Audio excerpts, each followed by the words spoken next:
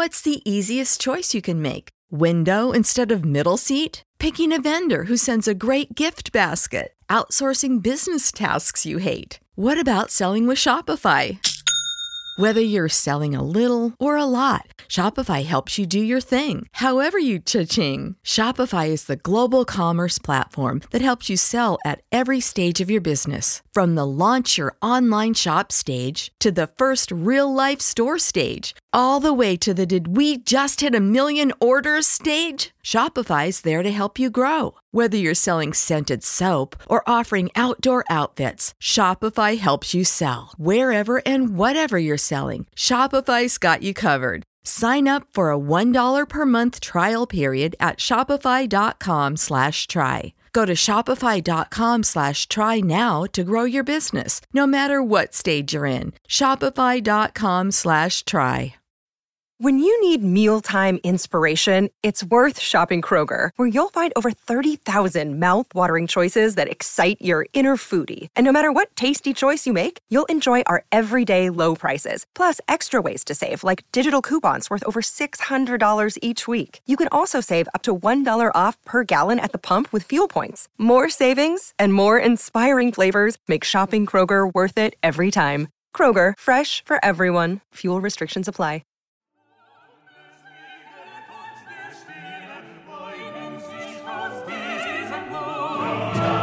Welcome to Die Hard on a Blank, the podcast where we explore the influence of Die Hard on action cinema, one action movie at a time. I'm Phil Gawthorne, and with me, as always, is Mr. Liam Billingham. The Al Powell to your John McClane, the Sam Neill to your Sean Connery and Hunt for Red October. I can't remember either of those characters' names. Samuel L. Jackson to my Harrison Ford, but that would upset you because you would rather be Harrison Ford. I want to be Harrison Ford when I grow up. Because he is your biggest hero. Harrison Ford. Today's film is Patriot Games. It's Die Hard in a political thriller. Phil, I've been waiting for this moment for a long It's a big deal for you. time. Liam is a huge Harrison Ford guy. Harrison Ford's my guy. Yeah. It's a big guy for me. Yeah. Where do I start? This movie was on in my house all the time. This movie was so important to my dad that one time, this is a true story, I never told you this, I went to my cousin's for a sleepover, and my dad went to the video store and rented Patriot Games and said, you should probably show this movie to them.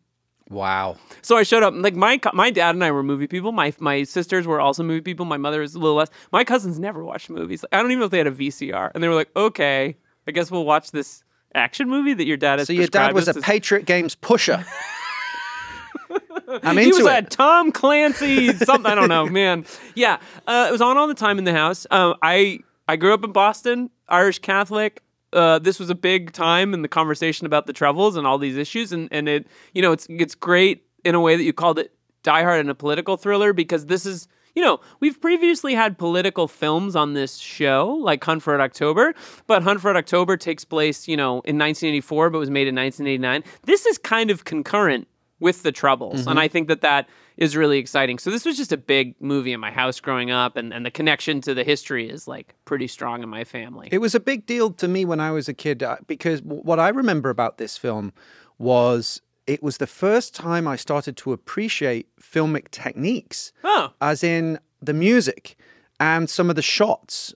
In particular, there's the shot where there's just been the attempt on we'll get into the story, but there's been an attempt on Jack Ryan outside the Naval Academy, and the camera kind of pulls back as he realizes, like, oh my gosh, my wife and kids are in danger. And I started to pick up on film craft when I saw this movie. So and also it was rare growing up in the UK to see an American film set in the UK with a big star. And I have to say, I think a lot of American films that were set in Britain, they often get the cultural details like wrong or a little off. But for the most part, I would say, at least on the British side, I can't speak to the Irish side, at least on the English side, little details like the newspapers, the Independent and the Evening Standard, and the Tetley tea bags, and they got a lot of the touches right. Tetley tea bags is a great touch. You know, little things like that. So it was cool because it was a big Hollywood production set in largely, or at least at the beginning, in the UK. It's also interesting. This is the first film set in the UK and the US, which sort of mirrors the show in a weird way. You're British, I'm American. Yeah. Will they be able to put aside their differences from the war for independence? I'm still a bit sore. You're like, my favorite movie is I've The moved on. Patriot, but from Jason Isaac's perspective. It happened 200 years before I was born, so I was able to process my issues. Oh yeah, that's true. Yeah, it was 200 years. So this film is interesting in terms of its connection to Die Hard, because this show is about tracking Die Hard's influence through films that are direct Die Hard imitators, that are the Die Hard on a blank type movies, but also films that it has influenced in more subtle ways. So with Hunt for Red October being Die Hard director John McTiernan's next movie Follow after up to Die Hard, this is the sequel to Hunt for Red October. Therefore, this is one of those genealogical lines branching off, if you like. So that's how I sort of wanted to frame today's conversation. I think it's a really good point in terms of thinking about it as branching off, because I think this branches off into a wholly different style of action filmmaking than we've talked about, and one that I think has like long ramifications for the action movie genre in general. I think it's really, really important. Should I give a very quick plot synopsis of Patriot Games? We're going to explore this more in our section on the anatomy of an action movie later on. So briefly, Patriot Games takes place maybe a few years after Hunt for Red October. Jack Ryan is now an academic. He's in London giving a lecture, and he stops an attempted assassination of the royal family by a man named Sean Miller, who is a hardline IRA member. In doing so, Ryan kills Sean Miller's little brother, and Miller is arrested, put on trial, and convicted of an attempted assassination of the royal family. He escapes and begins to doggedly hunt Jack Ryan and his family across the ocean into the United States. That's a kind of brief take on what the movie is. Should we talk a little bit about some top-line facts about the film Patriot Games? Yeah. So Patriot Games was released by Paramount Pictures in the US on June the 5th, 1992, which is approximately 2 months after Hard Boiled, our last movie, received its Hong Kong release. It was directed by Philip Noyce and produced by Mace Neufeld and Robert Remy, if I'm saying that correctly, maybe not, R-E-H-M-E.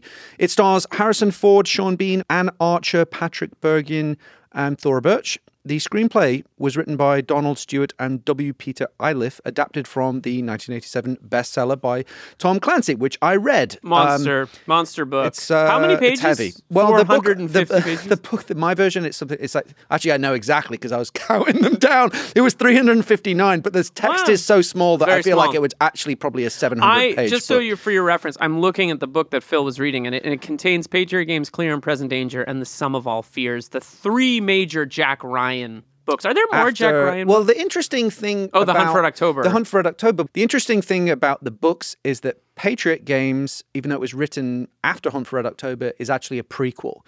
I did not know Hunt that. for Red October. It tells, essentially it's Jack Ryan's origin story. But for the movies, they decided to make it as a sequel instead of making what the actual sequel would have been Clear and Present Danger, which was made later. I did not know that. This movie, really quick, was made on an estimated budget of $45 million, and it grossed $178 million. Sizable hit. That's pretty good. And I feel like this movie was a bit of a monster. I feel like everyone, maybe I'm wrong. I think I say that about every movie. But No, it was a huge hit. Yeah, right. it was a huge success. That's just the box office, the home video, and everything else. I mean, Question for you. Maybe you've done the research. Why is Alec Baldwin not in this movie? So, from my understanding, Alec Baldwin wanted to do A Streetcar Named Desire on Broadway instead of doing the sequel. Harrison Ford dropped out of another movie at Paramount around the same time, was suddenly available. They sent the script to him. It's actually kind of an interesting story because they were already committed to Philip Noyce, who's an Australian filmmaker. Good filmmaker. And Harrison Ford said, I don't really know him. And they said, we made this movie Dead Calm. He said, I don't know that one. And then he said he made a movie called Newsfront. And he was like, he made Newsfront? I'm in. What's Newsfront? Newsfront was a movie. It was one of Philip Noyce's earlier movies, and it was about, I believe, post-World War II Australian newsmen and newsreel makers, and it was an acclaimed movie. I would have thought Dead Calm, which starred Sam Neill, one of our faves, and Nicole Kidman and Billy Zane, a great boat set. I love that movie. Yeah, sort of almost quasi-Hitchcockian / horror. Nicole Kidman's film debut, I think. Isn't that her first movie? Well, you might be forgetting about a classic movie called BMX Bandits from 1986, of which, of course, I have the T-shirt. So we got to get you some other hobbies. I come into the studio on a BMX. Yeah, that's true. That when he doesn't take the sub from Glendale or the train to the Canadian mountains. All right, Die Hard DNA is the section of the show where we sort of compare this movie to the film Die Hard. Well, we do that through the whole show, so that might be a little bit wild. But here we get specific. Let's get specific. Yeah. So in genealogical terms, this is really the family tree branching off. After directing Die Hard, John McTiernan made The Hunt for Red October in 1990, which started another new franchise. His third in a row. Predator, Die Hard, Hunt for Red October. What a king, baby. Incredible. There should be a Last Action Hero franchise, but I don't get to make all the decisions. So, and he originally wanted to direct the follow-up to Red October, but he wanted to do Clear and Present Danger next from a script by John Milius, which made sense because chronologically in the books that was the next story. But Paramount wanted to do a sort of origin story for Jack Ryan, and that's what this was in the book series. This was sort of the beginnings, more of a character piece. We meet the family because in the first movie, we talked about this in our episode. We meet Gates McFadden playing Kathy Ryan. It's the worst very part briefly. of the movie. It's like she's a jerk. She's mean. Yeah, she's sort of Sally obnoxious exists, but she's kind of like she's barely a character. We'll get there. The casting in this movie is spot on. It's really, really strong.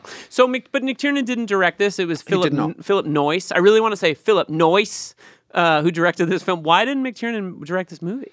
Well, one of the reasons, first of all, because he wanted to do Clear and Present Danger, but it was another piece of information that suggested that he didn't want to do it because of his Irish-American background, and he was a little uncomfortable with the material. Themes and the materials of the film. That may or may not be true. That is out there. There is another tenuous link. James Horner did the incredible score for this movie. Oh, I love James Horner. And as we discussed previously, one of his unused tracks from the Alien soundtrack, Resolution and Hyperspace, is actually in Die Hard in the scene where Al Powell kills Carl. So there's a direct connection there. I think, but in terms of more like the actual story rather than the personnel, it's worth noting this film features the family man action hero, which is another departure from the pre-Die Hard action movie archetype, who are often loners. Like if you think about Rambo, Snake Plissken, the Chuck Norris movies. Right.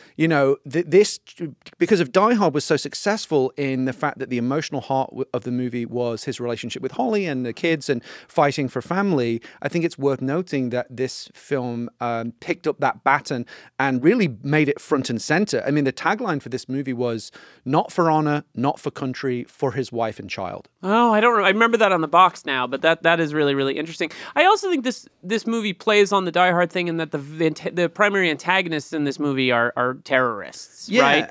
I mean, Die Hard sort of started that trend, the bad guys, and sort of lampoons it at the same time with the news reporting stuff. In this case they're politically motivated. In Die Hard they were pretending to be politically motivated, but they're actually financially motivated. And I think that's one kind of interesting sort of connection between the two movies. I think it is very significant because if you think about it, before Die Hard in the 1980s, I could only think of 3 examples of action films that dealt with terrorism in any way. Which ones? Nighthawks, Sylvester Stallone movie where Rutger Hauer plays a terrorist, Invasion USA, and the Delta Force. But none of those films were particularly serious or particularly credible. And in some ways not all that memorable. I just don't think about those movies that much. They're not in the conversation particularly. Rutger Hauer, though. Woof, what an actor.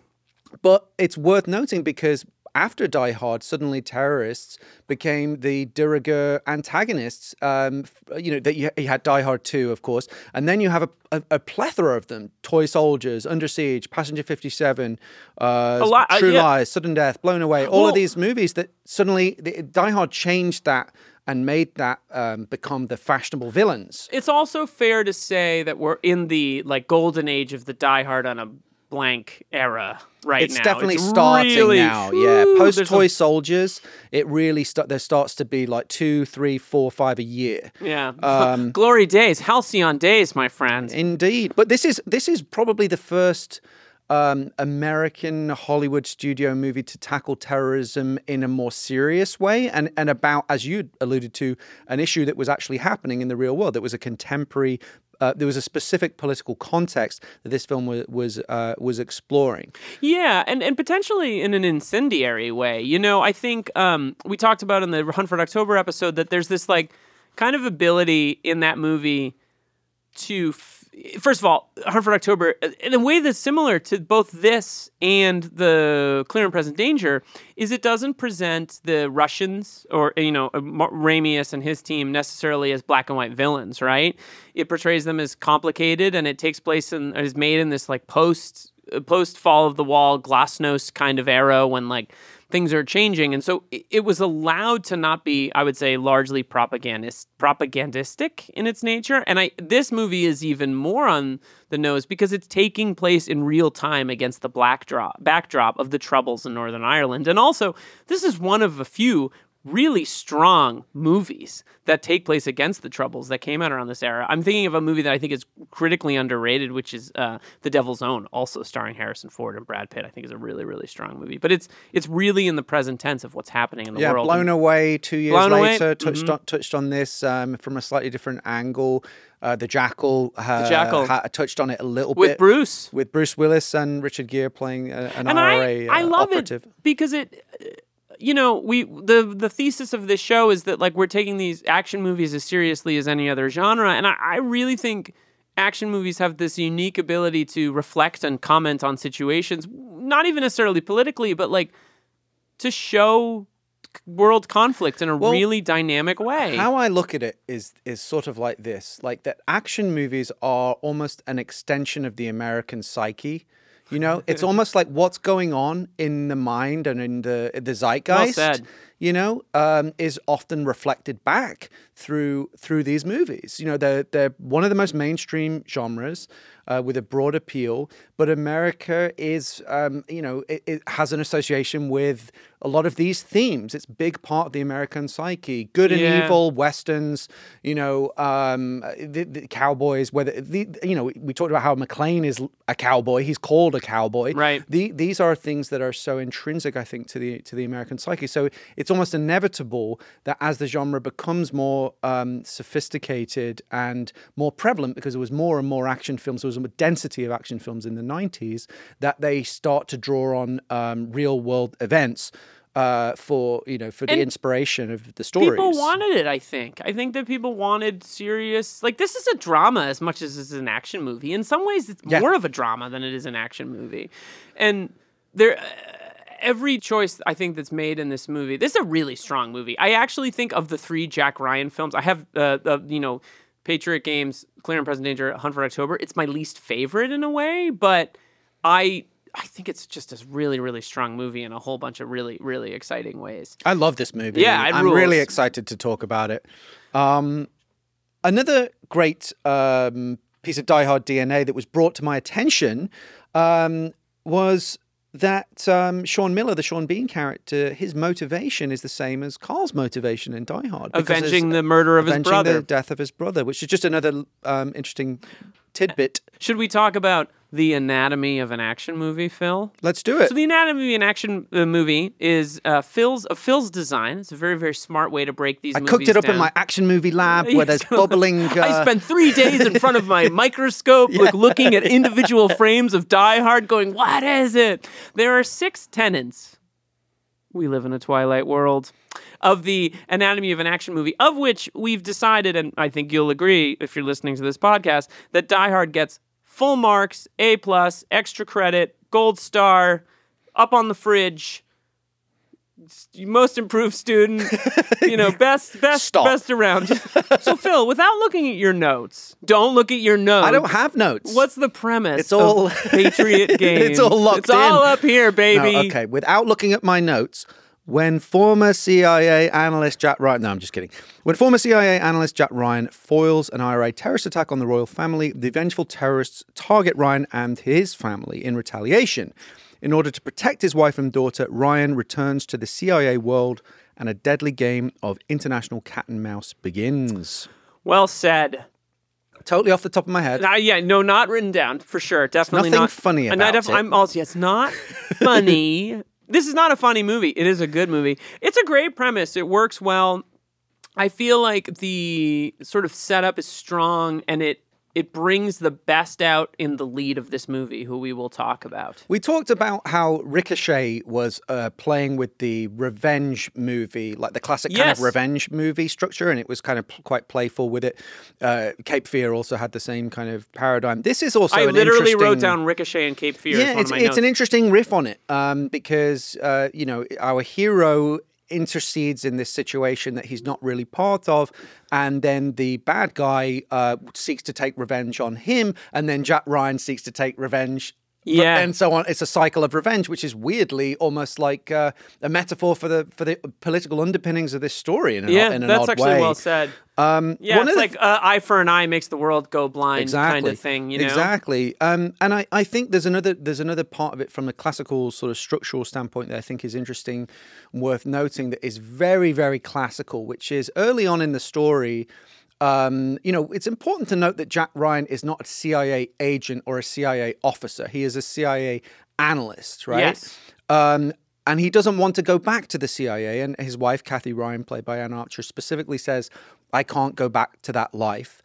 And he says, I don't want to go back to it either. Now, this is the classic refusal of the call. Right. It's in screenwriting parlance. The hero is called to action, and they deny. They refuse. And this is in every Joseph Campbell, Star Wars. Do you want to go on the adventure? Call to adventure, call refused, essentially. Yeah. But it's roughly around the middle, I think, after the attack on. I'll tell family. you, I know exactly when it is. It's 37 minutes into a 2-hour movie, and the reason I know that is because I weirdly paused it at that moment. When he goes back to the CIA? Yeah, no, that's 37 minutes is when he refuses the call. Yeah. And about 50 minutes in, so 50 to an hour, so almost again, halfway I'd say sort of midpoint. Midpoint. Point of no return, right? In screenwriting. Good movie. And screenwriting language. That was on the list. It's called The Assassin in the UK, but I actually really enjoy that movie Bridget based Fonda. on Nikita. La Femme Nikita. I love La Femme Couldn't Nikita. find a Die Hard connection, so sadly I don't think we're going to do sorry, it. Although Bridget. I do dig that movie. Sorry, Luc Besson. The ticking clock, I would say, is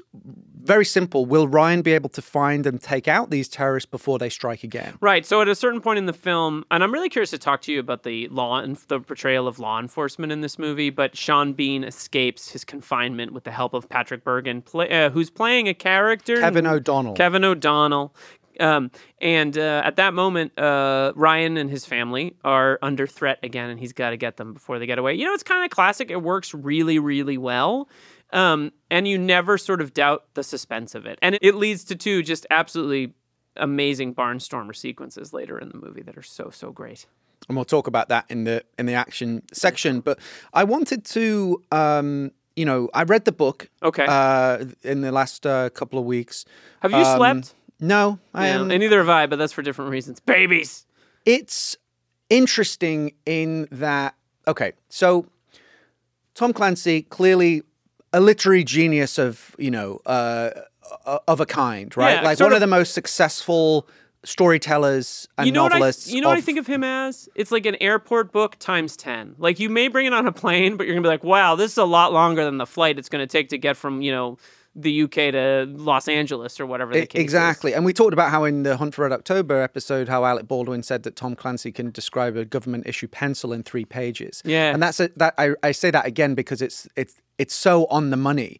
What these books do is drown you in detail. And there's a double-edged sword to that. One, it makes for an incredibly immersive experience. On the other hand, it can be almost tedious because it's a slog to get through. It's like Dickens. Well, it's literally knowing, like, if I was to put this cup of coffee on this computer, would it leave a ring? Those are the kind of details that are in Tom Clancy's novels. Well, there's a techno thriller quality to this, but I have a lot of thoughts about that too, because there's one sequence in this movie that is bone chilling in terms of its techno thriller quality that I'll talk. You may be able to guess what I'm talking about, but this movie is a little more successful in terms of the human stuff, the humanity of it, than I think The Hunt for Red October, for reasons that we can get into when we talk about the hero. Yeah. Played by... Let's do it. Let's get right into it. All right, clear the stage. Okay. I love Harrison Ford. He's like a second dad. He is the same age as my dad would be, which is, part of it. And I grew up watching these movies with him. And I love Han Solo. I love Indiana Jones. But there's something about this mid-career Harrison Ford that is this. It's The Devil's Own. It's, I mean, even things like Witness, which are earlier and frantic, where he's allowed to be a little bit more than the wisecracking Indiana Jones and Solo. And look, he's amazing. I mean, his arc in the Star Wars movies is the best thing about those movies, all the way up to the recent ones. But there's something about him as like, in the hands of a lesser actor, the nerdy in a boxers and button-down shirt stuff at the beginning of this movie, the like good family man that also has to give over to a kind of homicidal rage at a certain point in the movie would be completely unbelievable in the hands of a lesser actor. And it's like, I think he's the greatest movie star of all time, but I also think he's like an amazing actor. And I love Alec Baldwin, but I think that Harrison Ford just invests this character at this time in his career when I think he's lost the need to prove anything and therefore can give a thoughtful, intelligent action hero performance. There's just nothing like it. There's nothing like what he does in this movie. There are people that did things similar, but no one will ever touch the humanity. You know, there's a scene in this movie towards the end when it's actually the last scene in the movie, and his wife says, she's on the phone. You know, they've made it through their own attempted murder several times, and he's sitting there with his daughter, and he's like making her toast, and he says, "Do you want toast or toast?" And she says, "Toast." And she's toasting bread, and his wife gets a phone call, and it's the doctor, and it's about she's pregnant with what we eventually find out will be a son. And she says, do you want to know what the baby is? Do you want to know if it's a boy or a girl?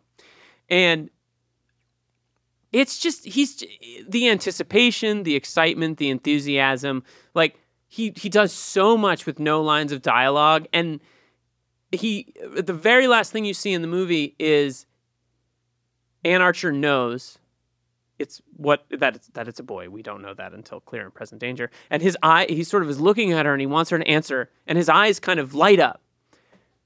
And it's just such out of character with so many action movies and their goals. I think it's beautiful that this movie ends with the new revival of a new son. And as you said, the tagline for the movie was about his family as opposed to honor or any of these things. It's the emotional heart. It's the emotional, and you never lose sight of that, and the fact that it ends with it, and it begins with it as well. I think it begins with them in the family home, and then they're on the London trip. Or it begins with them not in the family home. It opens with this long, yes, beautiful credit sequence that I think is very elegant, where it sort of goes over the hills of outside of D.C., what I assume to be Maryland, this house that's sort of on the water, which becomes pivotal. Yeah. Sick house, by the way. I want to live there.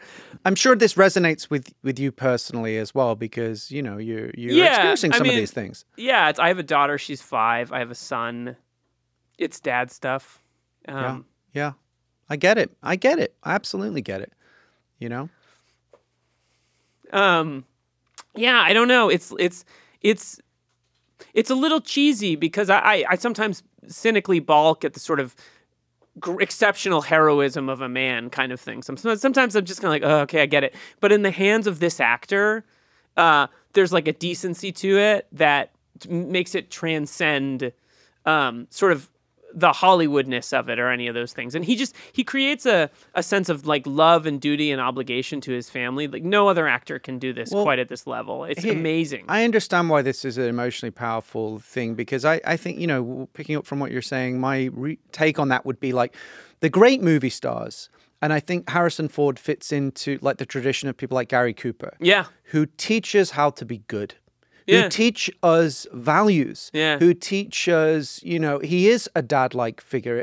Obviously, he's a dad in the movie, but there is something about, as we look at our dads and we want them to be superheroes, in many ways they are to us. And Harrison Ford kind of brings that to life in a grandiose way. To your point about his brilliance as an actor, there was a specific story that I wanted to mention as pertains to this movie. There's a scene in it, which we'll talk about later, when they eventually track this terrorist camp, which is listed as it being in North Africa, wink, wink. And they send in the special forces to take out the suspected terrorists. And it's all experienced in CIA headquarters through satellite imagery. Pretty rudimentary satellite imagery compared to what we're used to now. Very high tech. Very high tech, and speaking to the techno thriller aspect. Now, the writers talked about how at the end of this scene, it's a very interesting scene because one of his CIA colleagues, the younger guy, says that now that is a kill, while sipping coffee and kind of gleefully getting off on what's happening, right?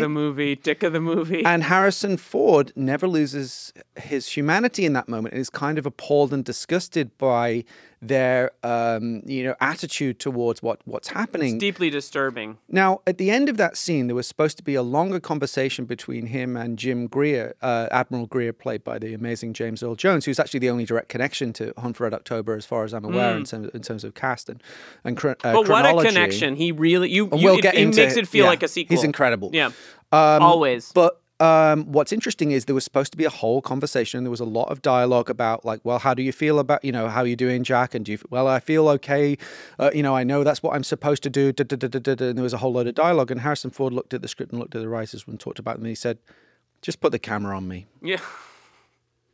And if you look at that scene, you see him go through the whole spectrum of complex, contradictory emotions of relief, guilt. Was this the right thing to do? All of the complex feelings that would come from going through an experience like this, where you're essentially taking a bunch of lives with the godlike, omniscient power that the CIA have, which this film kind of explores. But it speaks to, we talked about this a little bit with Sean Connery, how the truly great actors bring us into their heart and soul without words. Yeah, no, and totally. Harrison Ford is one of the true greats for that. And I think I remember in the Blade Runner documentary, Sean Young talking about how Harrison was always the great technician and had such a true, and Jack Nicholson, I think, is the same way. A lot of the great movie actors, they have a true understanding of the story. They've never become directors, right? But they almost are. They're a filmmaker in a way. They're a true storyteller as well as a movie star and as well as the lead actor. And Harrison Ford is, so amazing. The precision of the technique. precision, the technical, but also, he is the beating warm heart of this movie, and it is total. Like, I get why this is emotionally powerful. I think a lot of us that grew up in this time, he was like, well, he's like the surrogate TV dad. He's a TV dad. He's an extension. You of mentioned it's like the American psyche. I mean, I think this is true everywhere. But like, you're kind of raised by TV. I was kind of raised by TV in some ways. Like third kid, parents working, sisters off doing their things. Like, I would gravitate towards like, I'm going to watch Patriot Games again. I'm going to watch Clear and Present Danger, whatever it was again. And so there's this sort of surrogate father thing in this. And I also think, another interesting thing is that this will, when people hear this, it'll be a while later, but Harrison Ford's having a year right now because he's in Shrinking on Apple TV, and he has the fifth Indiana Jones film, Indiana Jones and the Dial of Destiny, coming out later this year, and he's 80 years old. He's also in one of the Yellowstone series prequels with Helen Mirren. And so he's kind of, for the first time in a long time, back in the conversation. He's kind of ubiquitous right now. Yeah, it's so great. I mean, it's also tough to see like a hero at 80 years old and having aged and all these things, but there was an interview with him in The Hollywood Reporter where they ask him about his performance or something in Shrinking, and he goes, I don't talk about acting. I don't like to talk about acting. And he's kind of gruff and ornery, but like he's kind of a class act, right? He's not a guy who's like, fuck emotions, but he's not a guy that has to talk about it. And what's so great about the parallel you raised with that sequence when they invade the camp in North Africa, which, by the way, feels weirdly prophetic with so much of the way technology has shifted and things like. It made me think of the famous iconic war room Osama bin Laden photo. But it's all in the emotion. It's all in the face. And we were saying earlier that this film feels like, in Hunt for October a little bit, but this film doesn't even have that same kind of die-hard, wisecracking moment where Alec Baldwin does a Sean Connery impression that we talk about in The Hunt for October. This is played straight. But it's so effective because the stakes feel real, because you feel as though this could happen in many, many ways. And Ford is the perfect articulation of a guy with like who's thoughtful, who's, I think, like liberal in a way and like has, but also sort of has to work within a system that is complicated and complex. And like, the CIA is omnipresent and complicated and in some ways nefarious. And he's a guy caught in a really, really complex world doing the best he can. And I think men our dad's age dealt with that reality too, this post-Vietnam, like what has happened to the world kind of thing and having to exist. It's interesting that Ryan's a Marine, right? Mm-hmm. But he's not like a Marine. He's a complicated, thoughtful guy who, is reflecting on and his Marines, place in the world. There is a whole, there's the expression like there's no such thing as an ex-Marine, and how there was an amazing video I remember seeing a few years ago where it was like flooding somewhere, and there was a bunch of Marines on a bus. I think they're all in uniform and they were going somewhere, and there were all these people stuck in the water, and they all got out and in their dress uniforms and help them because that is the code of the Marine Corps, right? It's not just about how you are in battle; it's about how you are as a person, as a man, as a woman, or whatever. How you see the world and the values that you have and so forth. And he kind of embodies that. Some of those ideals, but he doesn't rub it in your face. He doesn't rub it in your face, and also I would never, in a weird way, maybe I'm naive. I don't think of Harrison Ford as like an all-American guy. I think he's like a thoughtful guy with his own sort of perspective on the world, right? And I think it's just so he feels like a real person, right? And that could be what it is. He feels like a guy who's lived in the world and has to survive and take care of his family and also like not see things in black and white. And yet he also kicks ass when he has to kick ass. And, I think you said that in the commentary track, he referenced that he never has viewed Jack Ryan as an action hero. Yeah, and that was the one last point that I wanted to make about this was, that he literally says on the documentary, I didn't see Jack Ryan as an action hero, but a regular guy. He was a family man who worked in an office. But he did have this training. In the book, it talks, and they touch on it, and I think they might do it a bit more in the Chris Pine iteration, that he was a Marine, but I think he had an accident in training in a helicopter crash. So I don't think he saw combat, and that kind of screwed up his career. And I think they touch on that a little bit in Hunt for Red October. But he is a fascinating, an iconic figure in whether he's an action hero per se or not, he is an iconic figure in action cinema. Well, this is all just an important, he's the thoughtful action hero. And I've been for fun because I don't watch enough action movies. I've been watching like post-Taken Liam Neeson action movies right now, which I think are great. And they have a formula. They're to some extent, some of them are Die Hard on a plane. Some of them are Die Hard on a commuter train, right?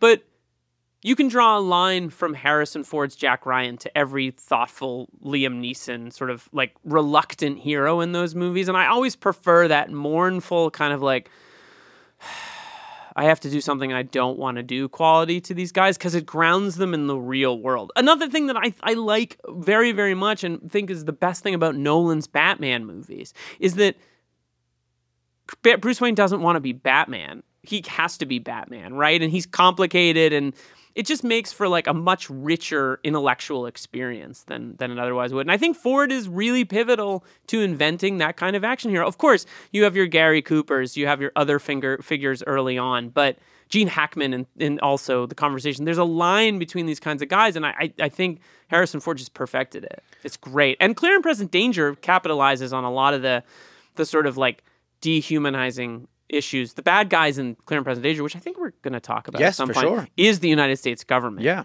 Which I just think it goes further and further with each film. The film, I think, is a little bit more questioning of those sorts of things than the book, although I think the film is regarded as a very, very pro-CIA, kind of pro-government movie. Mm-hmm. Should we move on to the villains? Let's do it. Thanks for letting me unroll on my Harrison Ford. I love you, Harrison Ford. You're the best.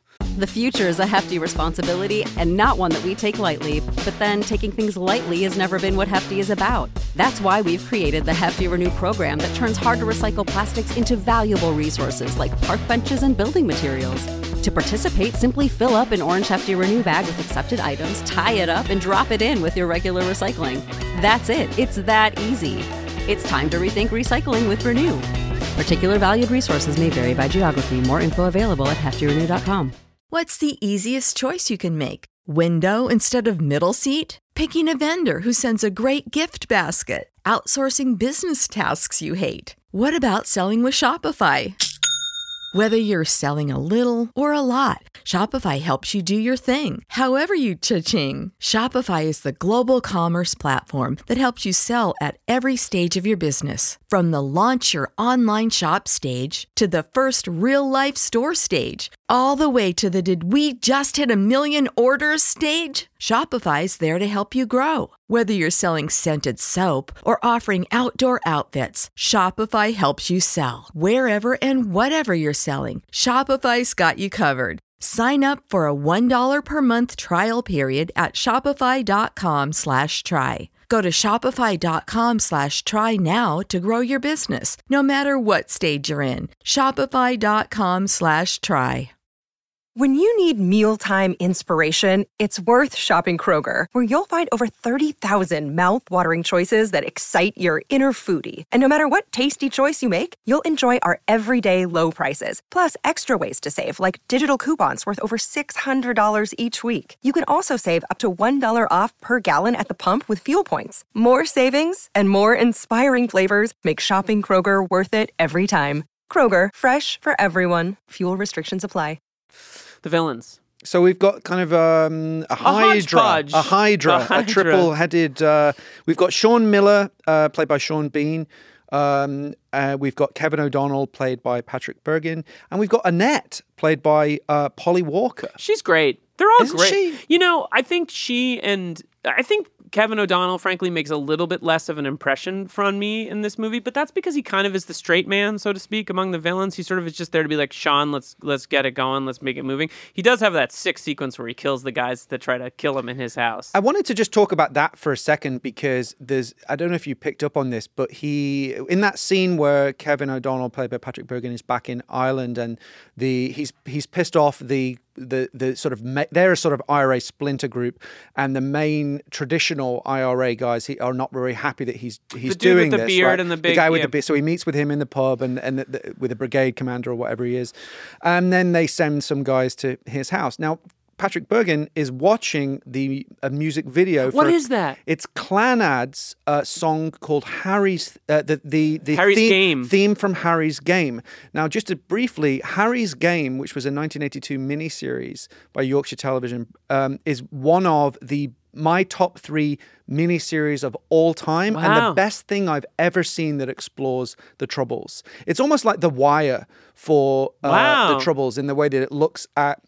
It's all about an undercover. It starts with an IRA hitman shooting a cabinet minister in front of his wife and children in London. So the British military send in a special operator to Belfast undercover to try and find the guy. But through the process, he falls in love with a woman and sort of experiences what's going on the other side. And it's very humanistic and looks at all the complexities of it. It's also a brilliant thriller, and it was written by Gerald Seymour, who was an ex-ITN journalist, I believe. So it comes from that angle, comes from that position. It's absolutely incredible. I've heard of it, but I don't know much about it. It's amazing. But the group Clannad did the theme music for Harry's Game, and the music video of that is what he's watching in that scene. And the opening music is by them as well, isn't it? I'm not sure if that is actually Clannad or James Horner kind of channeling Clannad. That mournful Irish voice thing gets me every single time. It's very, very powerful, very, very evocative. The music is such a huge part of, I think, why this movie works. It almost speaks to ancient Irish ghosts and, So the villains, what do we think about these? I think the movie in some way, after my long Harrison Ford diatribe, I think in some ways this movie belongs to Sean Bean. I think we were texting about this probably last night.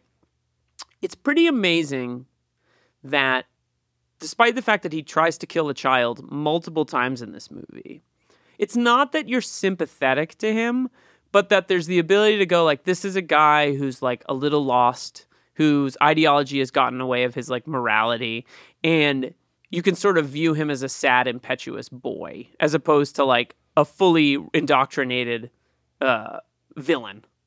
I think that gives this movie the tragic dimension to explore a tragic subject in a really important and powerful way. Well, it's interesting because in a weird way, if you sort of go through the looking glass of this movie and look at it from his perspective, he's essentially, he only cares about revenge on Jack Ryan and his family because of what's happened to his brother. Right. So it's the same thing that is driving Jack Ryan, not for honor, not for country, for his wife and child, for family, for blood, essentially, is also driving Sean Bean. He no longer cares about the political cause or anything like that. It's completely a personal vendetta.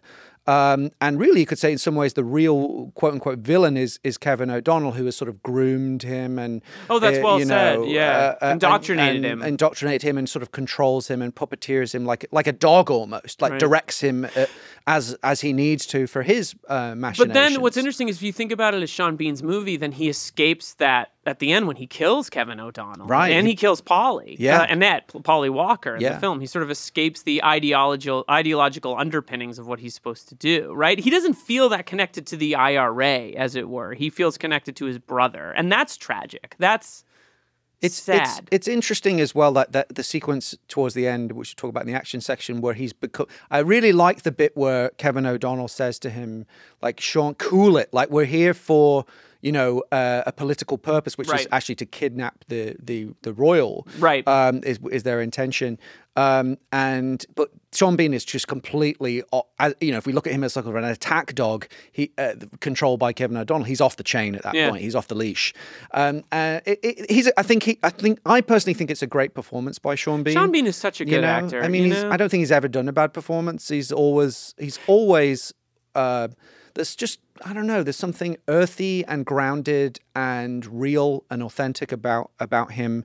I think they're all really good. They are really good. I really like the Annette character, and the fact there was actually some origins of that. There was a similar incident where someone that was like an English woman who was quite, from aristocracy or something, I can't remember exactly, but was drawn into this world. She is a really interesting character, quite a vivid character.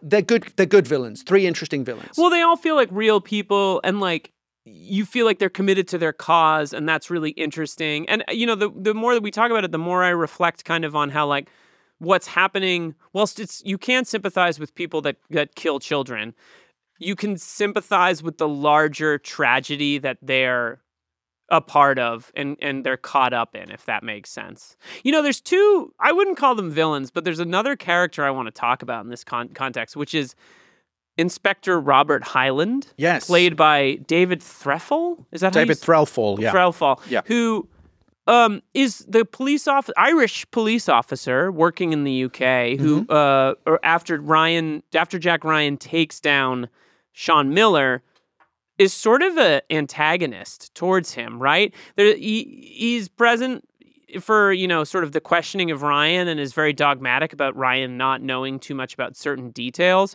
But also, he kind of, it's a really interesting... He's almost like a self-hating Irishman. Yeah. Right? And I thought that was me. Yeah.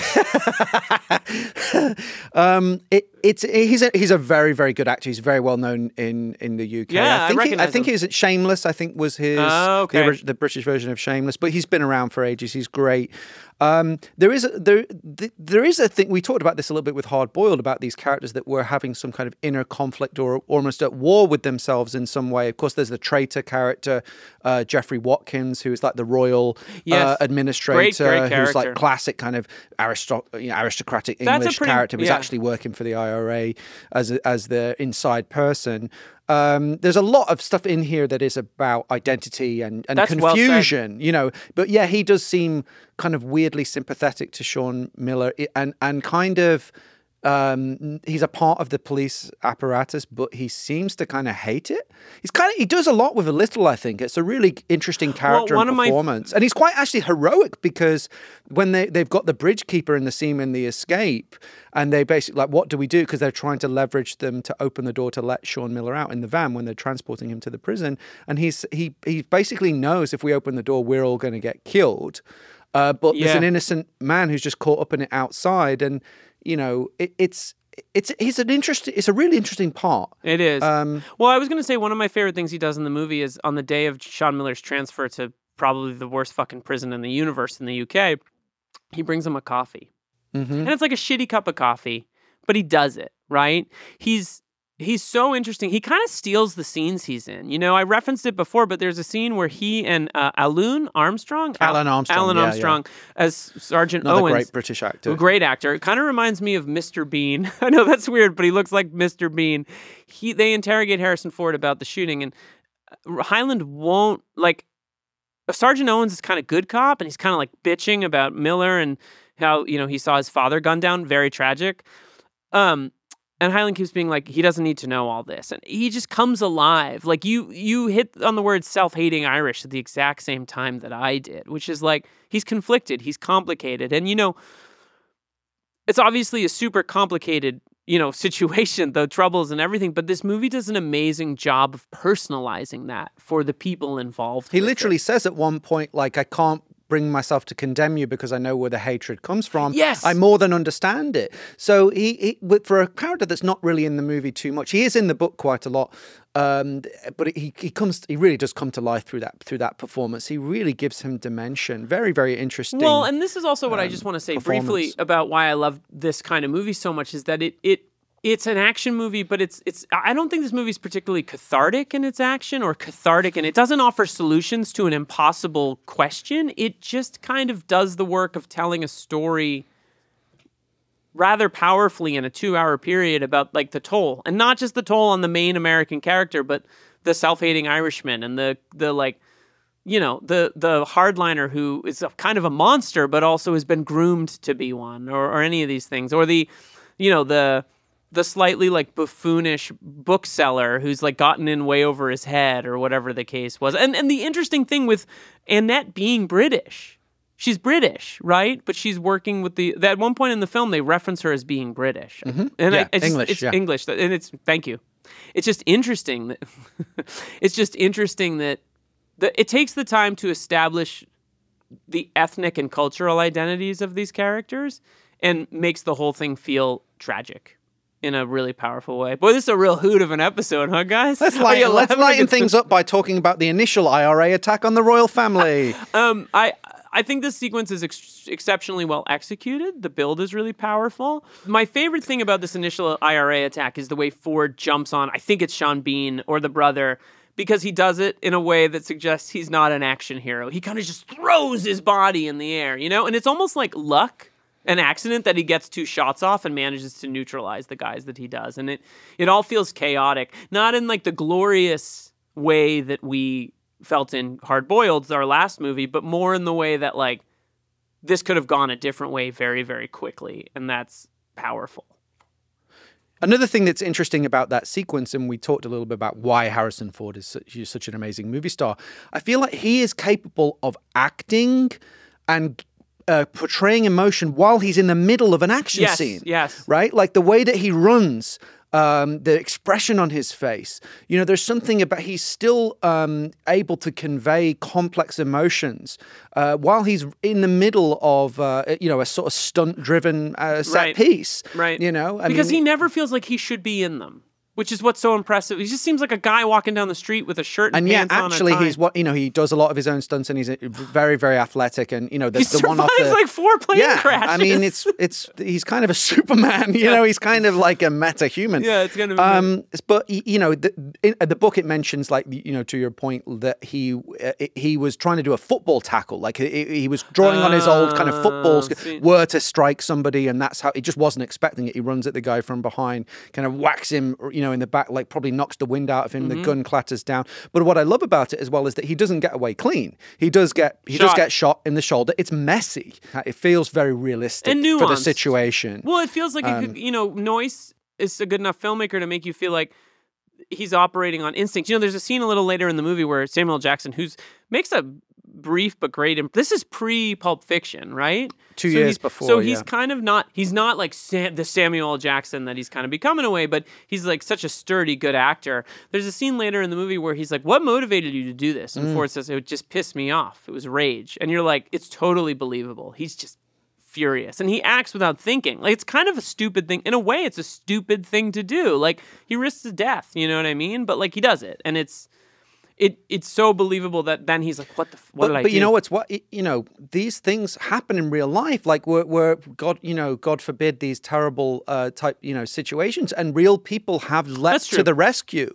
You know, and so there is something, even though it seems like this is a sort of quote unquote action hero type moment. You know, this kind of thing does happen where people just can't abide. They can't just do nothing. Right. You know, and it is incredibly heroic, but it does.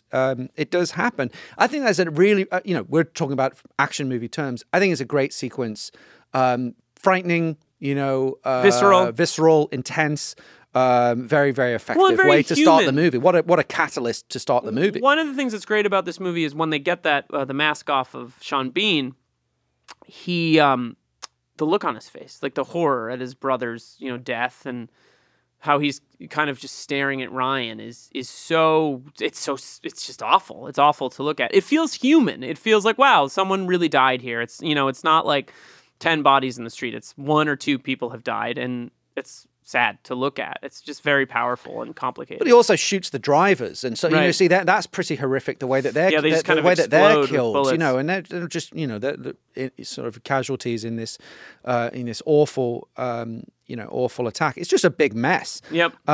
Very good sequence, but then the next big one is the freeway one, right? Like that I can think of. Well, even before that, it's the attempted taking of Harrison Ford's life by the dude on campus who looks like he's... That's the same. Yes, that's so like the Ford same, is same leaving whatever university he's teaching at, and there's a guy wearing like sweats who clearly is clutching a gun under his, sweatshirt or whatever, and Annette is there in a car, once again, a red-haired woman in a Jeep, which he sees earlier in the film as well, and that's what helps him piece things together. But he sort of notices this guy acting a little funny, the big dude, and he starts to walk towards, I guess, his car, his dad's station wagon. I love that she drives a Porsche and he drives a dad's station wagon. It's like, one's a doctor, touch. One's a teacher. Yep. And he notices in the rearview mirror this guy coming, and Ford again communicates danger and fear, and he gets the shit kicked out of him by this guy. That's what I love about it. He asked to do that. Really? Like Harrison Ford, originally I think it was more of a fair fight, or and Harrison Ford was like, I'm 50, this guy's like 22, he would beat me up. He looks great at 50. I mean, and you'd believe that he could beat that guy up, who, by the way, I think is a dead ringer for Jared Goff, the Detroit Lions quarterback, who used to be with the Rams. That's funny. But he gets and then again, it's real. The point is, it feels kind of real, a little bit messy. He throws a punch, misses the guy. He drops the gun, but then he punches Jack Ryan in the stomach. And were it not for being saved by the soldiers who are, I think it's the Naval Academy. It's the Naval Academy, right? Of course, in Annapolis. So Jack Ryan doesn't save the day. He would have been killed had the soldier not No, it's like he's survived survived by the skin of his teeth. It's very, very real, very realistic. I would say, within the confines of an action movie. And then we're on to this terrifying freeway chase where Sean sequence. Bean in a van takes out Ann Archer, takes out Kathy Ryan and Sally in the car with an Uzi out the side of the vehicle. They so crash. It's frightening so visceral, and upsetting, and there is a period in that. I was watching it with my wife a few days ago, and she was like looking at me like, "What are you going to make me watch here?" Yeah. She was very, very worried about what was going to happen to Sally and Kathy in that scene, and that kind of just goes to show like how effective it is. That this feels like, oh my gosh, they could die in this scene. You think they do die almost? Yeah, you do, and you, my gosh, you see them on Gurneys. Being wheeled out, in the helicopter, and they're covered in blood, and it doesn't pull punches, because it is showing you these are the consequences of terrorist violence, of violence in general. It really doesn't shy away from showing you like this is what it looks like. It's ugly and it's horrible. The hardest part of the movie to watch is the scene where Kathy wakes up and she's "Where's Sally?" And he and Ford, Jack Ryan says she's she's in rough shape. They had to remove her spleen. You're like, oh. Every time it gets me. Yeah, it's murder. Well, because Ford and they're both incredible in it. They're both so good because it's like, again, it's about family. It's not about like, action or whatever. And so you feel the real world consequences of this. This is not an action scene, but to change the mood a little bit, there's a scene that comes before the finale at the Ryan house and the sort of boat sequence that is the most action movie-esque part of the movie. But there's a scene where Ford goes to an Irish bar and confronts Richard Harris, who's playing Paddy O'Neill, who's sort of a Sinn Féin representative, right? Sort of the political side of the organization who goes on TV and goes, none of us wanted this to happen, and like there's a question of if he knows what happens or not. Like he's a complicated figure. But they go into the bar and Ford is like, "Where's Sean Miller?" And he's like, "I'm not going to tell you anything." And Ford says, "I will fucking destroy you." And it's like, it's basically an action sequence because it is so visceral and real. And it's that thing that, like he says earlier, it was rage. I was pissed off. I was angry that this happened. And I don't think of it as an action sequence, but it gets your blood boiling because he's angry. And Ford doesn't do that often in movies. He's much more known as the kind of like, in Indiana Jones as like, the lovable rogue almost, or whatever it is. This is when he channels his righteous indignation, as he does in this and like Air Force One, for example. But Get off my plane. In some ways, more effectively in this because this is a more realistic movie. Air Force One's was weird in that regard. It's almost a third Jack Ryan movie, but not quite. But not sort of not as grounded. No pun intended. But that finale, I think, is an absolute banger. And I remember distinctly, this was the first time I had seen night vision in a movie, the night vision technology. Now, The Rock. It had appeared in Silence of the Lambs, but I hadn't seen it at that time. And it's actually in Living Daylights. But this was the first time I'd ever seen it used. And I remember the combination of the music and the suits they're wearing as well when the bad guys go in are it's almost like Lawnmower Man, actually. They're kind of like these grey, grey, Did that feel like they were too well equipped? I mean, that's an expensive operation, but they do seem to have a lot of, a lot of money. They're well financed. Yeah, that's true. The movie never gets into that side of it, but it is believable in the sense that there's money. They're they're going to terrorist camps and training, and there's clearly like money that's supporting their endeavors. But that finale, I think, is so suspenseful. Basically, what's happening is Jack Ryan is going to get an award by the Royals family who he saved, who I believe is this Secretary of State for Northern Ireland is technically what he is, and he's like the Queen Mother's cousin. What happens in the finale is Jack Ryan is at his home celebrating Sally's return from the hospital after being in the hospital for what feels like months. And I love that detail that he's like, he can't change that appointment when the Royals say they wanted to try and meet up with him. He's like, he has an appointment he can't change. He won't prioritize meeting the royal family over his daughter. So he just invites them. So he invites them and they say, why not? So James Fox as Lord William Holmes, the Secretary of State for Northern Ireland, and some of his entourage go to the Ryan household, and that's when the bad guys strike. And it's a great build-up because there's a member of the royal family there, and also Ryan's life has been in danger. There's like a whole bunch of cops, Maryland State Police, people outside, and they all get quietly killed by Miller and his gang. And it starts to dawn. So great. Talk about a McClane detective kind of moment. The power goes out, and he looks outside and he goes, the lights in the boathouse are still on, which is like chilling because it's like, why would the lights be on in the boathouse if the power's out here? And that's when he knows. And that and the lack of response on the radio, the walkies, makes him go, something else is going on here. And then Miller and his group enter the building, and it's a great cat and mouse. Cat and mouse, and Samuel L. Jackson's there as Robbie, and he's part of it and part of the fight back. I think it's just a fantastic scene. It's so suspenseful. It's so gripping. The sound and the lack thereof, and the storm. It's just really, really atmospheric. You know what's amazing about it is that there's two things. One, barely a sound and barely a shot fired. And that's what makes it really, really powerful, is that barely does... I mean, there's a shotgun that gets just used as a blunt blunt objects as opposed to like an actual gun. Like it's really sort of cat and mousey quiet as opposed to like an outright shootout, which I think really, really makes it really strong. Miller fires a couple times, but it's almost at the end in desperation. And the guns are silenced as well, I think. Yeah. They just fire when they get on the boat.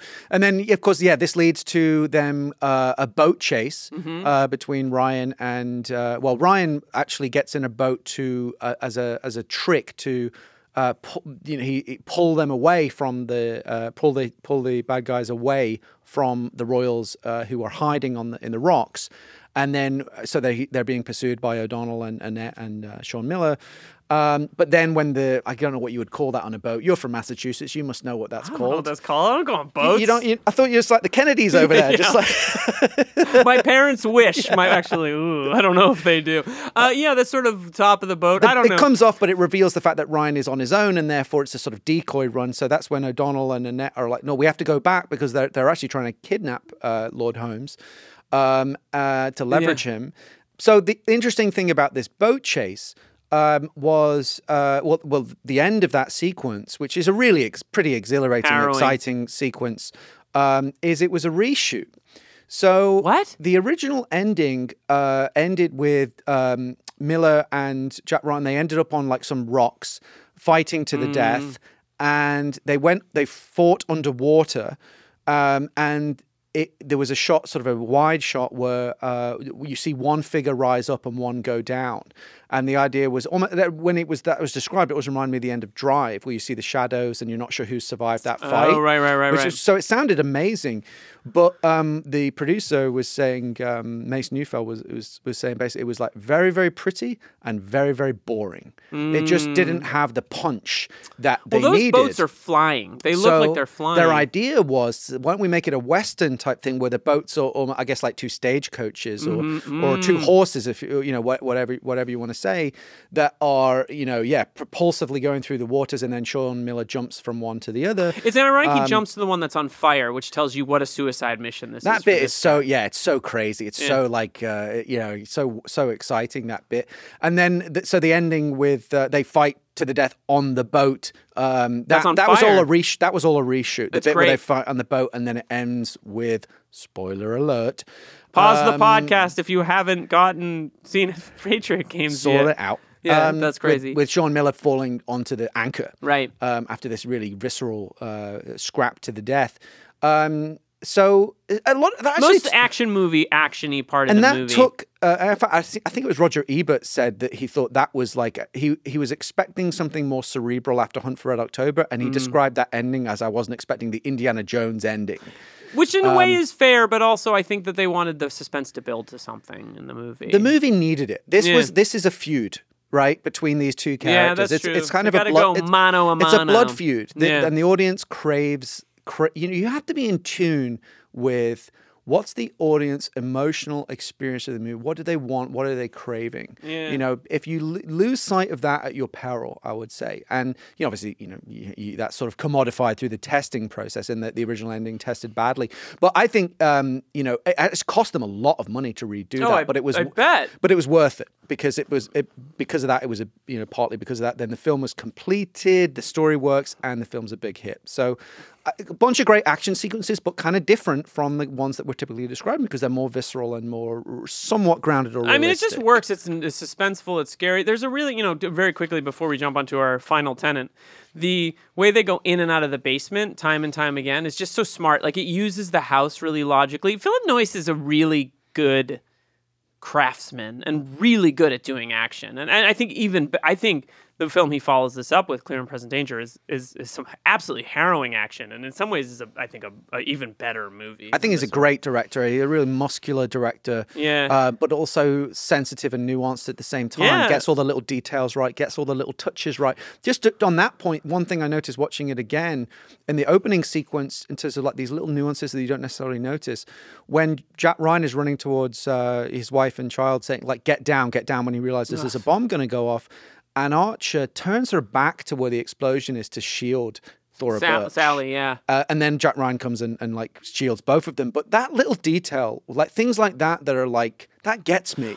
You know? Like, because that's what you do as a parent. You're like, you know? You sort of abstract your... And also, that's a quick moment to say that Ann Archer as Kathy Ryan is so good in this movie. Such like a fully realized character. Like, she and Ford have such good chemistry. And the family stuff, I think, doesn't quite... it sort of informs the humor, because I view this movie less as like humor and like a haha sense, but like the human comedy, or like the idea of a family. They're playing Monopoly late at night on vacation. They're, he's like, do you want toast or toast? Like real, actual, feels lived in human kind of dynamics. Ford's a geek. He's like a dad. He's in his boxers and a button-down shirt, and she shows up like looking beautiful, and he's like, like the humor comes from being humans, from like being regular people. He's not afraid to make himself look a little nerdy, silly or goofy or whatnot. But of course, he never can, because he's Harrison Ford. He's Ford. He's the most handsome guy that's ever lived. He feels full of sort of he's just a human guy, right? Like his foibles. He's a real guy. He's a nerdy dad. You can roll your eyes at him. He doesn't make dad jokes, because that wouldn't befit Harrison Ford either. But he's just kind of the humor is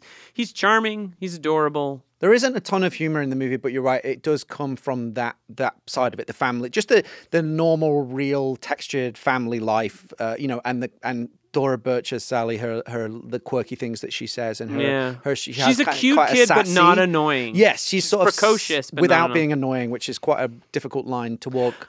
I think James Earl Jones is just kind of has the delivery, this deadpan ability to be funny that really works a few times in the movie. Yeah, it's definitely not a funny movie. It doesn't have the space to be funny. It's not a funny subject. No, it's not a funny subject at all. It's not a funny movie, which is fine. It's a good movie, though. It's a hell of a good movie. Hell of a good action thriller. Save big on brunch for mom, all in the Kroger app. Get half gallons of delicious Kroger milk for $1.29 each. Then get flavorful Tyson natural boneless chicken breasts for $2.49 a pound, all with your card and a digital coupon. Shop these deals at your local Kroger today, or tap the screen now to download the Kroger app to save big today. Kroger, fresh for everyone.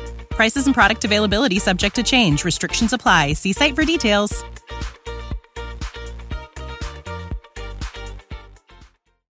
More action movies deserve awards, deserve Oscars. So that's why we invented the Die Hard Oscars, a.k.a. the Action Movie Awards. So give us a second. We just got to put our tuxedos on. Get the hairspray, get the nasty cologne going. Since often at award ceremonies, there's alcohol. Didn't this movie make you kind of want to go to like an Irish pub or an English pub? Like, totally. Yeah, it's just, I miss that. Well, it's an interesting thing. We talked with Hard Boiled, it was a tequila slammer. This is a pint of Guinness, kind of situation. Each delicious. movie should have a drink. I like a Guinness a lot. I don't know if it's my favorite beer, but I do like a Guinness every once in a while. The John McClane Yippee-Ki-Yay Award for Best Line. Phil, the nominees are... Well, I've got four. I've got four here. Okay. There was one that was the most quippy, because this is, as we say, this is a serious film. So there are sort of glib one-liners that you might get in other action movies. Yeah. But there was one where when Annette is... doing her honey trap on the IRA brigade commander, and he says, "Oh, you're not going to make me wear a rubber, are you? The church says wearing one of them's a sin, darling." And then she pulls out the gun and says, "So's this, darling." And she blows his head off. Shoots him twice. And that guy sucks. That was a zinger. That guy sucks. Yeah, he deserves it. Taking his wedding ring off, gross. Yeah. Okay. Another one that was a bit more sort of chilling, but I just thought that the turn of phrase where I thought was very powerful when Admiral Greer, James Earl Jones says, when they're debating whether or not they're not sure if it's the right camp to go in, and he says, SAS could take on any one of these camps in under 2 minutes, kill everybody there, and be gone before the echo fades. Are you sure this is the same woman? I found that's like spine chilling. Spine chilling. But I like that it speaks to this thing of like questioning that omniscient power of the CIA, the godlike power to just snuff out lives. It doesn't look at it as a complete... there is a little bit of celebration of it, and in the context of what's happening for the story, you want the power of the CIA to protect your family, but there is, what I think is nuanced about it is there is that slight moral questioning of this is a very powerful tool that we're wielding here, and that we have a lot of power. Is that a good thing or not? So I thought that was a really great line. And to be fair to Clancy, that was actually in the book. Oh, that's cool. But the last one, and my vote, would go to, when they're in this period of the film where they're debating whether or not to do the raid, Admiral Greer says to Jack, like, excuse me, tell me one thing in life that is absolutely for certain, to which he responds, my daughter's love. And to me, that's what, he sells it better than I can because he's Harrison Ford. Did Harrison Ford just enter your body? I can't do a Harrison Ford. Well, there's only a couple things you can do with that. It's theme stated, right? Yeah. Again, in screenwriting parlance, that's the heart of the story. That's what this is about. It's about his daughter's love, a love of family. So for me, that gets my vote, even though it's like kind of a sentimental line. Powerful. I think that's a good choice. I'm a big fan of I Will Fucking Destroy You, but I want to just pull back a reference to something that I think we've discovered in the course of this conversation, which is Robert Hyland's line about, like, I can't quite bring myself to condemn you because I understand where you're coming from. I just think speaks to the nuance and complexity of this whole thing and just gives it a tragic dimension, right? So that would be my pick, but I like your pick too. I also just think I will make it my mission in life. He's just amazing. The way he says that. Incredible. It's also it's not just the line itself, but it's the delivery of the line. He's the greatest. Hey, Harrison Ford, you're the greatest. The greatest that ever was. The Hans Gruber Exceptional Thief Award for stealing the film. The nominees are Anne Archer as Kathy Ryan. Very good. Thora Birch as Sally Ryan. James Earl Jones as Admiral Jim Greer. And Sean Bean as Sean Miller. Do you have anything to add, Mr. Ryan? Yeah, Harrison Ford steals the movie. I'm sorry, he does. No, I know we can't pick him. You know who I think is really good in this movie that I don't know if deserves that, but I think is great, is J.E. Freeman as Marty Cantor. Yes, I had him actually for the next category. Interesting. Oh, interesting. Yeah. He's good excellent. actor, gone before his time. Yeah. Passed away from AIDS, which I discovered. Yeah, It's very yeah. tragic, but great actor and sort of like a iconic, I like that guy. He almost always plays a prick. Or in the best possible way. He's really good. Miller's Crossing, Go. He's in Alien Resurrection as well. Oh, right. He is in that.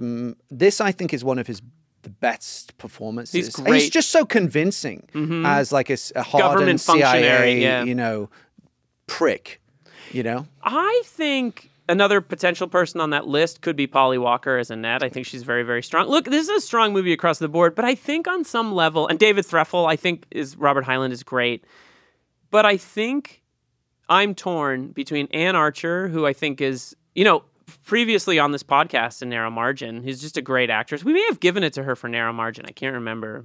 We gave it to Jim Sicking. Which was deserved.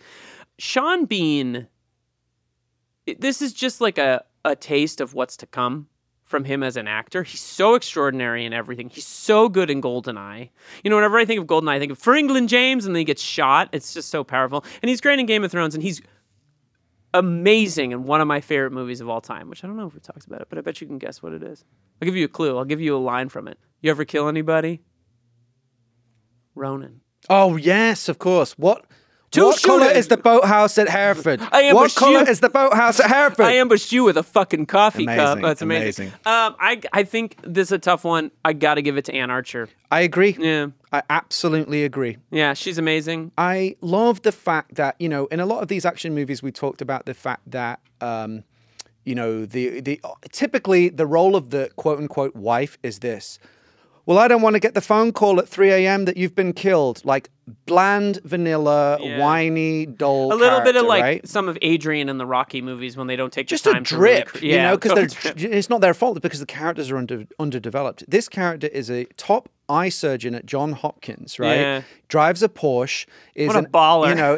It was total badass. And then she has that great moment when, you mentioned earlier, when she can't find the shells for the shotgun, but uses the butt of it to smack Polly in the face. Annette in the face. I think I just think it's important that the female lead is actually a dimensional character who is like to the Die Hard thing, we talked about how Bonnie Bedelia as Holly McClane is doing better. Yeah. She's doing better in her job than John McClane. That's an interesting parallel. And so is she. Yeah, that's not an issue for him. He's not like a dinosaur, so, whatever. Times are sort of changing around that issue, and I think that's worth tracking. I think she's just got so many... For a character... I mean, Philip Noyce mentioned this, that the tricky thing for her playing this role is that she's a reactive character. Things happen to her. She doesn't drive the action forward. Yet, in spite of that, you love her. You love her in this character. She also makes a brilliant choice earlier on in the film when she's like, did they ask you to go back to CIA? And he says, I said no, honey. And she says, and this line from a lesser actress, from a lesser well-directed movie, I can't go back to that life. But from her, it's like, I can't go back to that life. It's very honest. It's very honest. Yeah, and clear. underplayed. And also, like, don't fuck around. And then he does go back to the life, which I found a little complicated in terms of, the movie. But, of course, he has to. It's a natural plan. So, yeah, Anne Archer, 100 times. But this to ignore... There's just a lot of really good actors. There's one thing I wanted movie. to, for my honourable mention, they're all great, but James Earl Jones as Admiral Jim Greer, what Philip Noyce said about him I thought was wonderful. He said, he is possibly the greatest actor I've ever worked with. He's a fine violin and a fine violin player. By that I mean he understands and plays the instrument that are his body and voice just so well.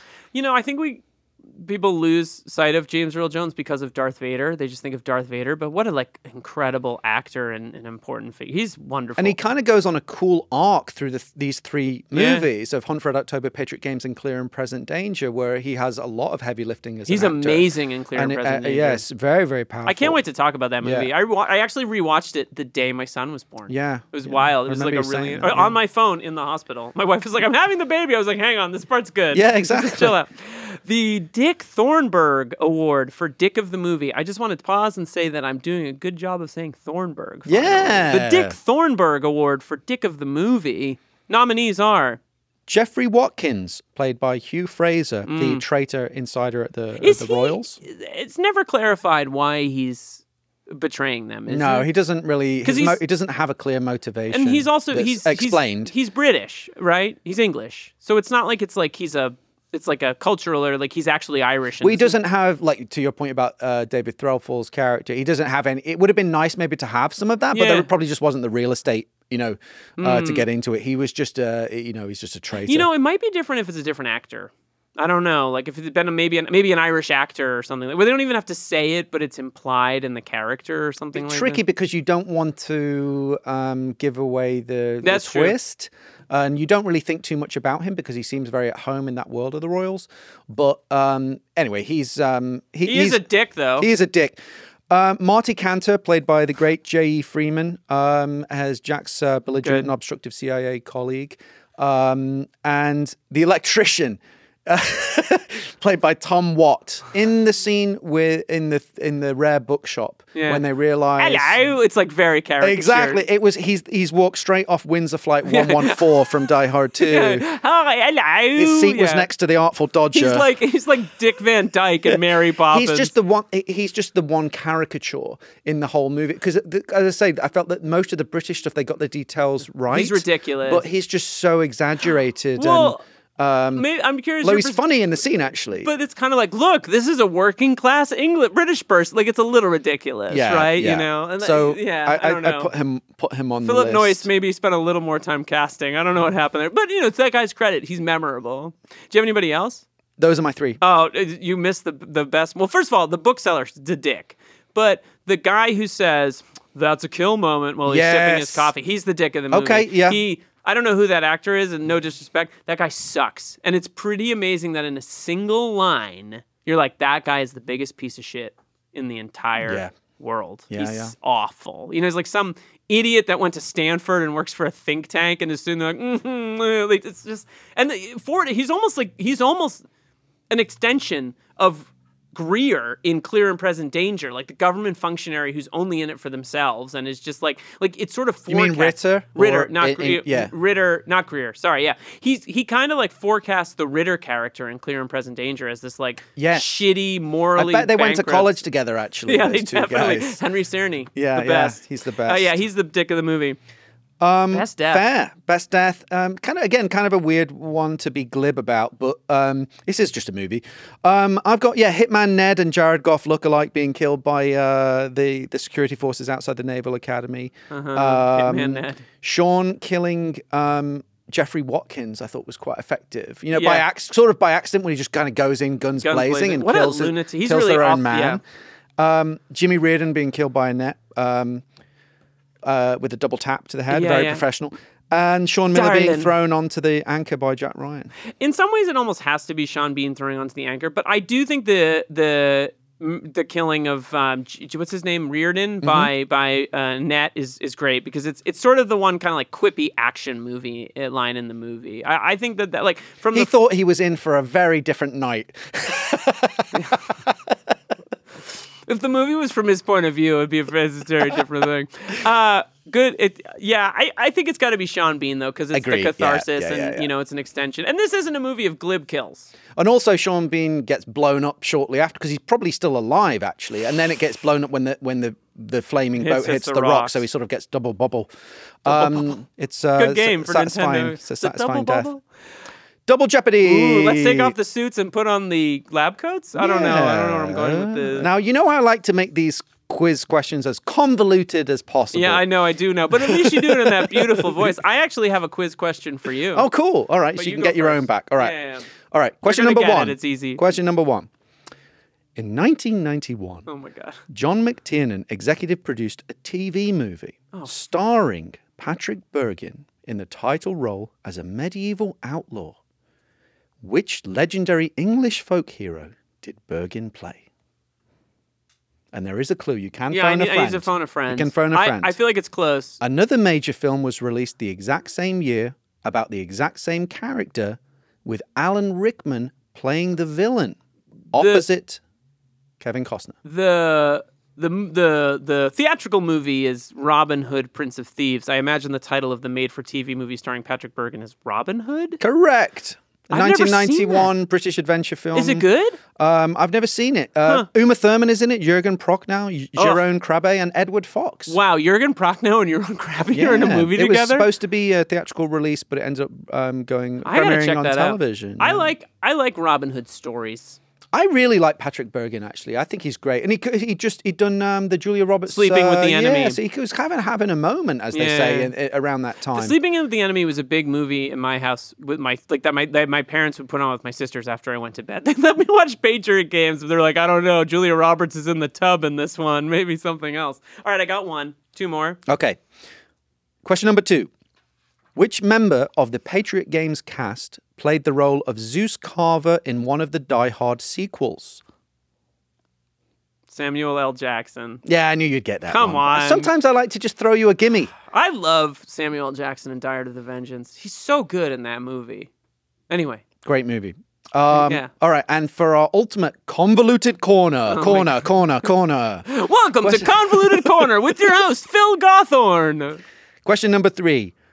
Ellen Geer, who plays Jack Ryan's CIA colleague Rose in this movie. Remember her? Mm-hmm. She also appeared in the 1983 film Heart on a Wheel. Bruce Willis was a big fan of that film and handpicked the star of it for a key role in Die Hard. Can you guess that star? Is it Ellis? Can I have a clue? You can. This actress appeared in 2 of the biggest box office hits of 1990, one of which was Die Hard 2. The other was a courtroom drama we've discussed several times on this podcast that also starred Harrison Ford. Oh, yeah. It's Bonnie Bedelia. Yay! Presumed Innocent is a good movie. Yeah. Oh, Harrison Ford. All right. I'm going to attempt to do a Phil Gawthorne voice for my trivia question. What famous filmmaker's brother appears as a lowly CIA analyst in Patriot Games? Great question. Ted Raimi is Sam Raimi's brother, and he appears as the analyst in this movie. And he looks exactly like his brother. Funnily enough, he's also got a little part in Hard Target. Yep. He's in a few things in the 90s. Yeah, You're kind of like, there's Ted Raimi. He's also in a lot of Sam Raimi's Yeah. movies as well. Sam Raimi. Love Sam Raimi. Great filmmaker. Great filmmaker. Great movie.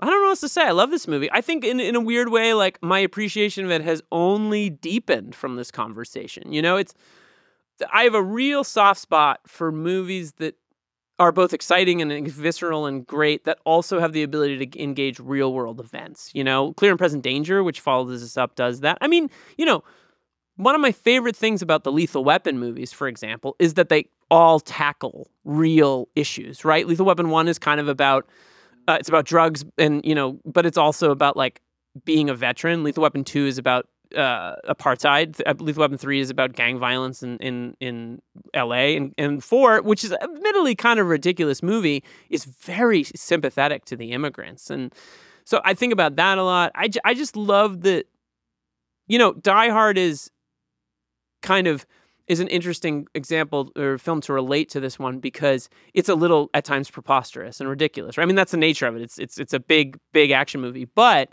you can feel in Die Hard that people like Hans Gruber can exist. People like Carl can exist, right? The kind of things they do in the movie might not, but you can feel that kind of like greed is good Wall Street kind of vibe. It feels like a real thing. And Patriot Games and I think Hunt for October and Clear and Present Danger are like a natural extension of this. Like, let's make a exciting movie, but let's not discount the human element and the tragedy of contemporary, at least at the time, politics. How I would sort of frame it as well is like, you know, we have Die Hard going down this one track.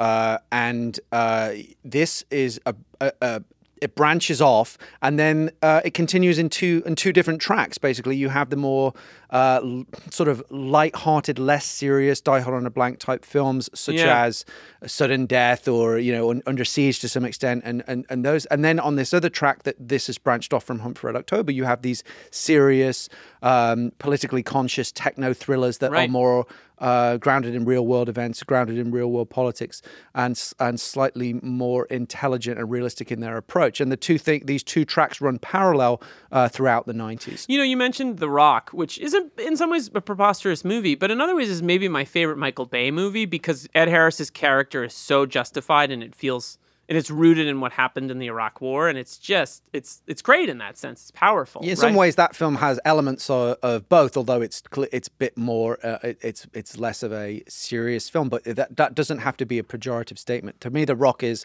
arguably, you know, without question for me in the top 3 action films ever made. It's good. But Patriot Games. Yeah, but we're talking about Patriot Games. Phil. I love this movie. I think it's fantastic. Harrison Ford's incredible in it. It was the birth of this iconic, or the rebirth of this iconic character, and he is amazing. Well, and I just also think that like this is going to be a big year for Ford. He's aging. I think there's going to be some big reconsiderations of his contribution to movies, and lost in that, I think, really is the sort of mid-tier Ford movie. Not even mid-tier, but mid-period and like non-Indiana Jones, non-Indiana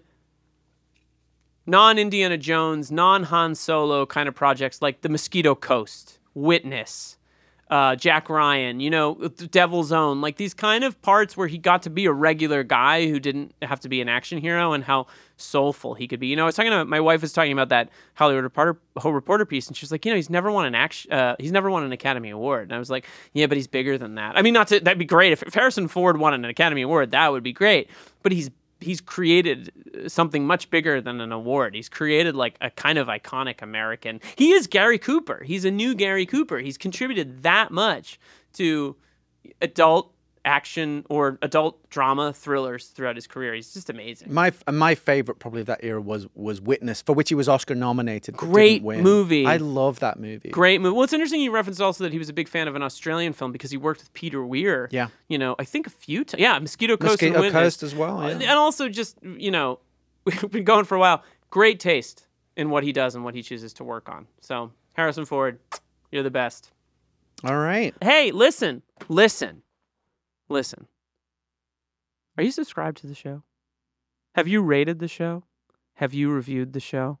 Do all of those things if you haven't. Tell a friend. If you have a friend that likes action movies, that likes Patriot Games, they're the person to tell about this show. Please do that. And also, you can find us on Twitter. Phil, where are you on Twitter? Where are you at with Twitter these days?